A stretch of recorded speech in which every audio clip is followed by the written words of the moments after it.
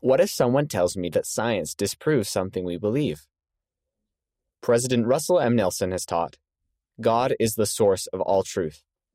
The Church of Jesus Christ of Latter-day Saints embraces all truth that God conveys to his children, whether learned in a scientific laboratory or received by direct revelation from him.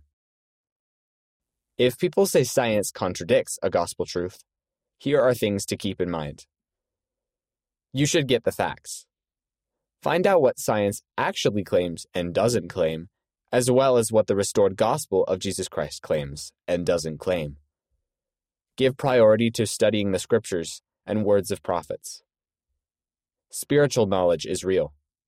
Science is a method for learning truths about the physical world, but there are some truths God gives us only through revelation.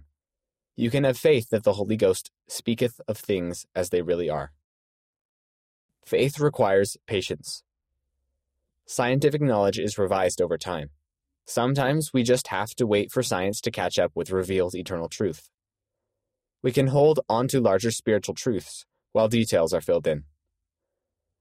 What do you think? Nobody at school shares my standards. How do I make good friends there? Send your answer and photo by August 15th, 2023. Read by Miles McClellan.